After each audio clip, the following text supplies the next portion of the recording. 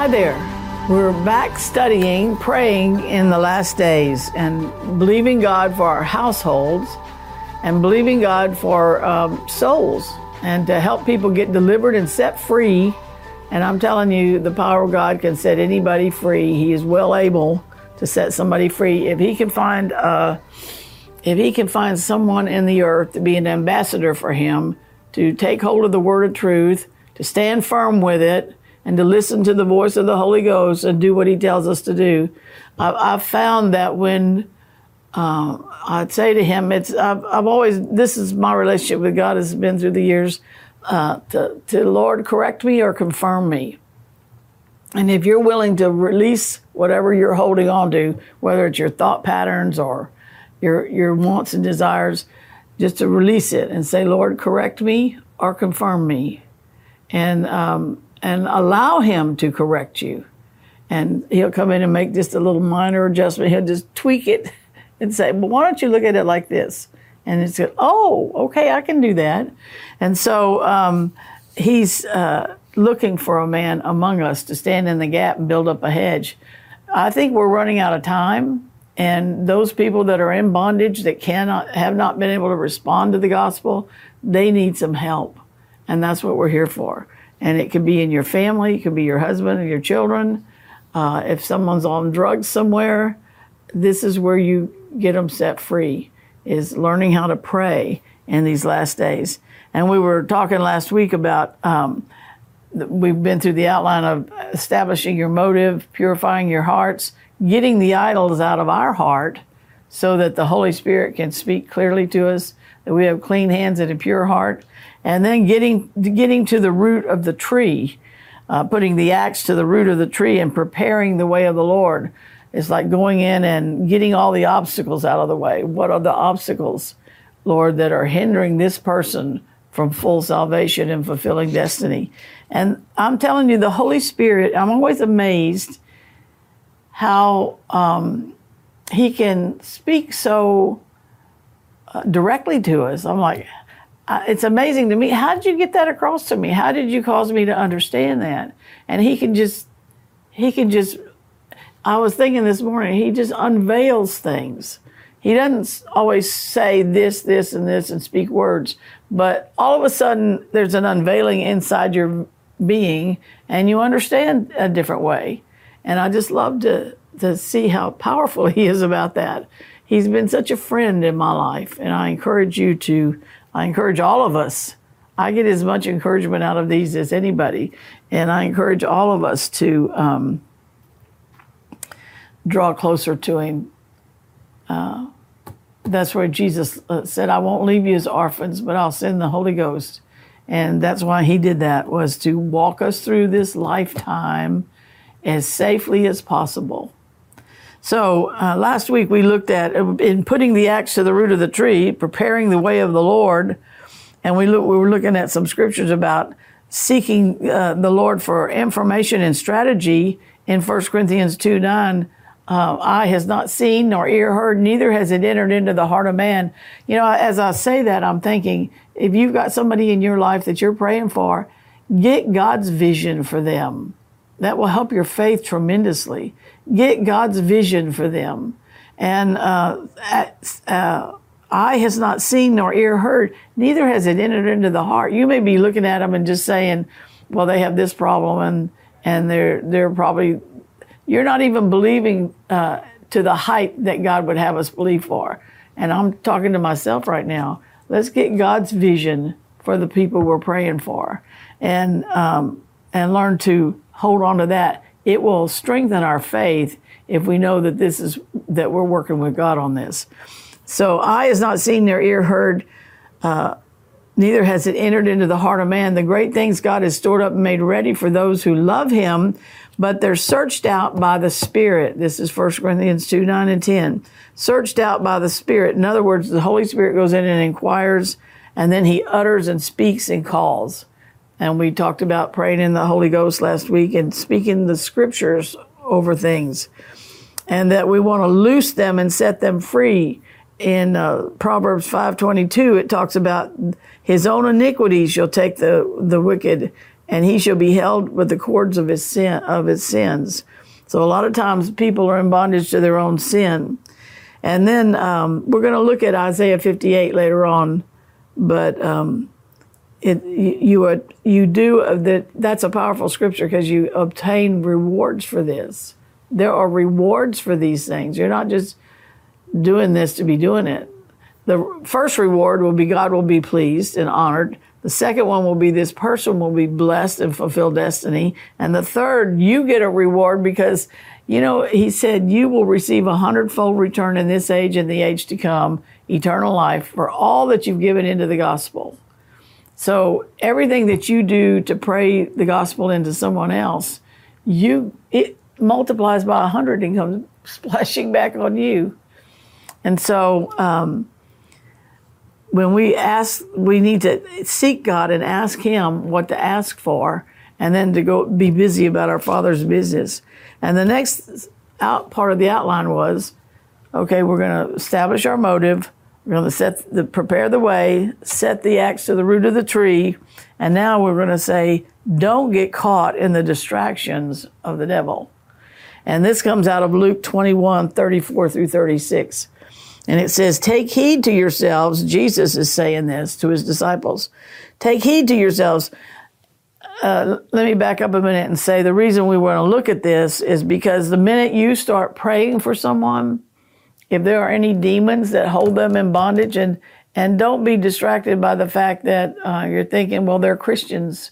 Why would demons have them in bondage? Well, demons influence and persecute Christians. They can't they can't be demon possessed. A Christian can't, but he can be harassed by demons. He can be have developed demonic habits because of being off base in different things. So you don't want to be distracted by these things. So Jesus is saying, take heed to yourselves, lest at any time your hearts be overcharged with surfeiting and drunkenness and the cares of this life, so that day come upon you. So the thing is that the devil will harass you if you start harassing him in this person's life. And my experience has been when you really target someone and lock into it and begin pushing him out and pushing him out of the place and commanding him to loose them and let them go, and you start that targeted prayer, he's going to come start stepping on your toes. He's going to start harassing your life. He's going to have that person even turn more against you than they might have been already.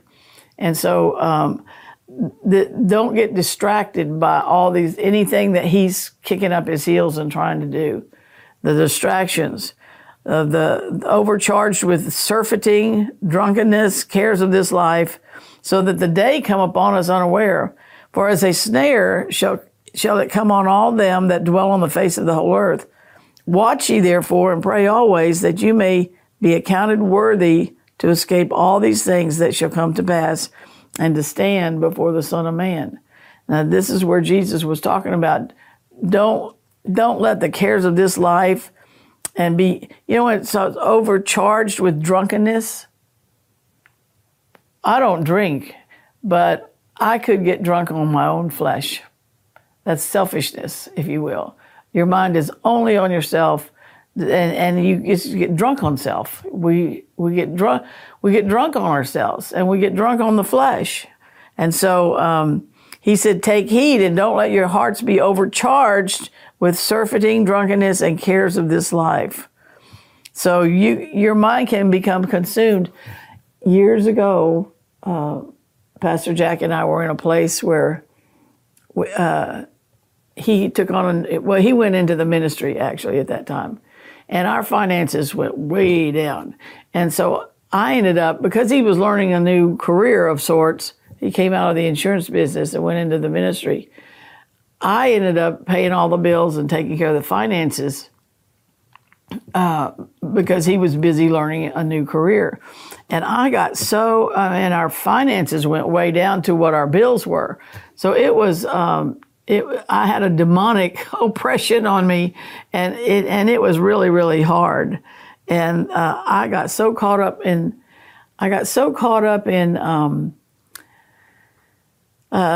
trying to do it right and make sure I got it all done. And I was, I just was trying to figure out how to get all the bills paid and still have some money left over. And I was just getting consumed with this. And so I finally decided I would put on a praise tape and go in the other room and just unhook.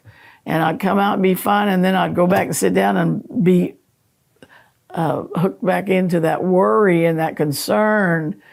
And one month, I finished all the bills, and we had $300 left over. And I was so proud of myself. I thought, I've learned it. I've conquered. I've become a conqueror of finances.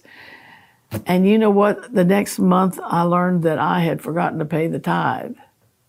And I was stunned because we were avid tithers, and I didn't realize, I didn't even know I had forgotten to pay the tithe. And I went to the Lord, and I said, Lord, how did I forget to pay the tithe? We've always tithed, and it's not even been a consideration. How did I forget? Well, he took me to a scripture in 1 Corinthians. See, the Bible will guide us along the way, and that's how he will speak to us. If you say you never hear from God, it's because you're not talking his language. We've got to get in and find out what he has to say about things.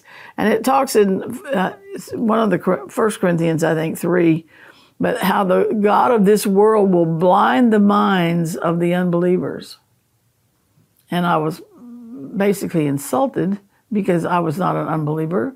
And the Lord was calling me an unbeliever, it sounded like. And I said, Lord, why would you say that? And because I had been an unbeliever concerning these finances, concerning his care for us, concerning his provision, and concerning paying the bills. That's what got me so entrapped in worrying and the cares of this life. They became a prison to me. And in that place, the devil was able to blind my mind to the truth. And so let the Lord correct you when it's time. That's going to be a safe place for you. Let the Lord correct you. For as a snare shall it come on all of them that dwell on the face of the whole earth. Watch ye therefore and pray always. Remember, praying is a safe place. It's part of the secret place of the Most High God. It's a safe place. Pray always that you may be accounted worthy to escape all these things. You know, and I've experienced this. We can walk right through all the devastation that's going on. We can walk right through it. When you're targeted, I can't remember where it was I was reading this morning. You're talking about, the weapons of our warfare are not carnal, but mighty through God. The word weapons there has to do with what you're busy with. What your mind is, set your mind on the things above where Christ is. What your mind is set on, what your life is given to, and what you're busy with becomes your weapon. It becomes your weapon. And so you can get, you can walk through some of the most dangerous times and not be touched.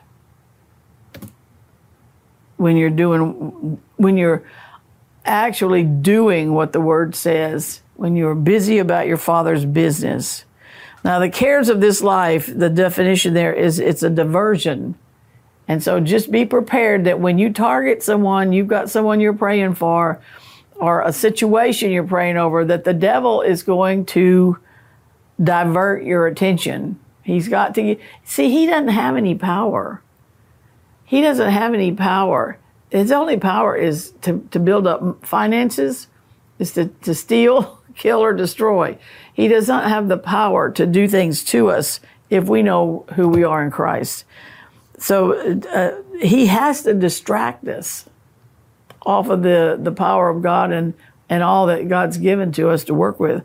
So a diversion is, now listen to this, it's an attack that draws the attention and force of the enemy from the point of principal operation.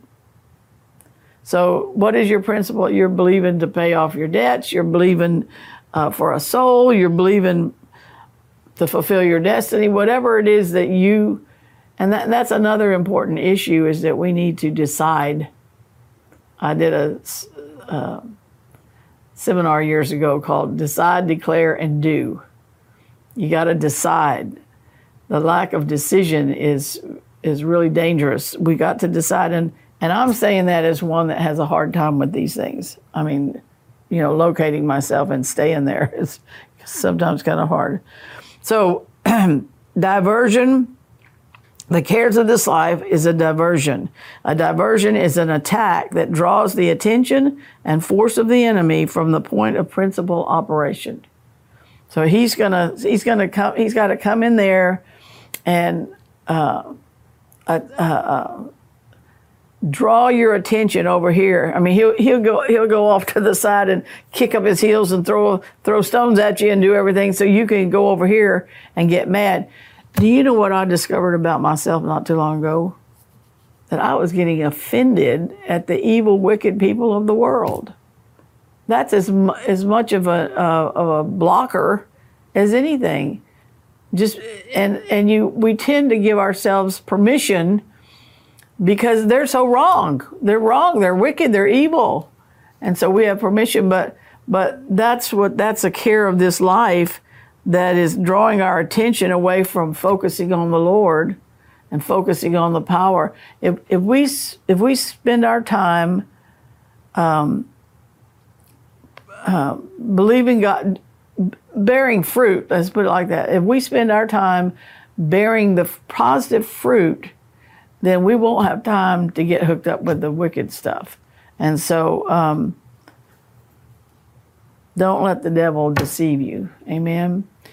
I just want to pray right now. Father, in the name of Jesus, wherever we have been distracted from the, what does it say? The point of principal operation. Wherever we have been distracted, Lord, in the name of Jesus, I'm asking you to help each and every one of us that's listening to my voice right now. Point it out to us, Lord. Correct us or confirm us. Wherever we've been distracted from the point of principal operation and the enemy has deceived us or scattered our attention somewhere else, we ask you to forgive us for that and to point it out to us, show us. And show us the person that you would have us believe in, the one that's in bondage, that needs what we're talking about, needs this deliverance, whether it be in our family, whether it be in our office and our jobs, whether it be in our church, wherever it is, or whether it be in our government, which it very much is. Our government is a great place of prayer. So we just ask you to manifest your glory through us as we stand in the gap and build up a hedge so your wrath will be satisfied. So we thank you for that, Lord. Teach us as we go along. In Jesus' name, amen. Amen. Let me hear from you, and I'll see you next week. Bye.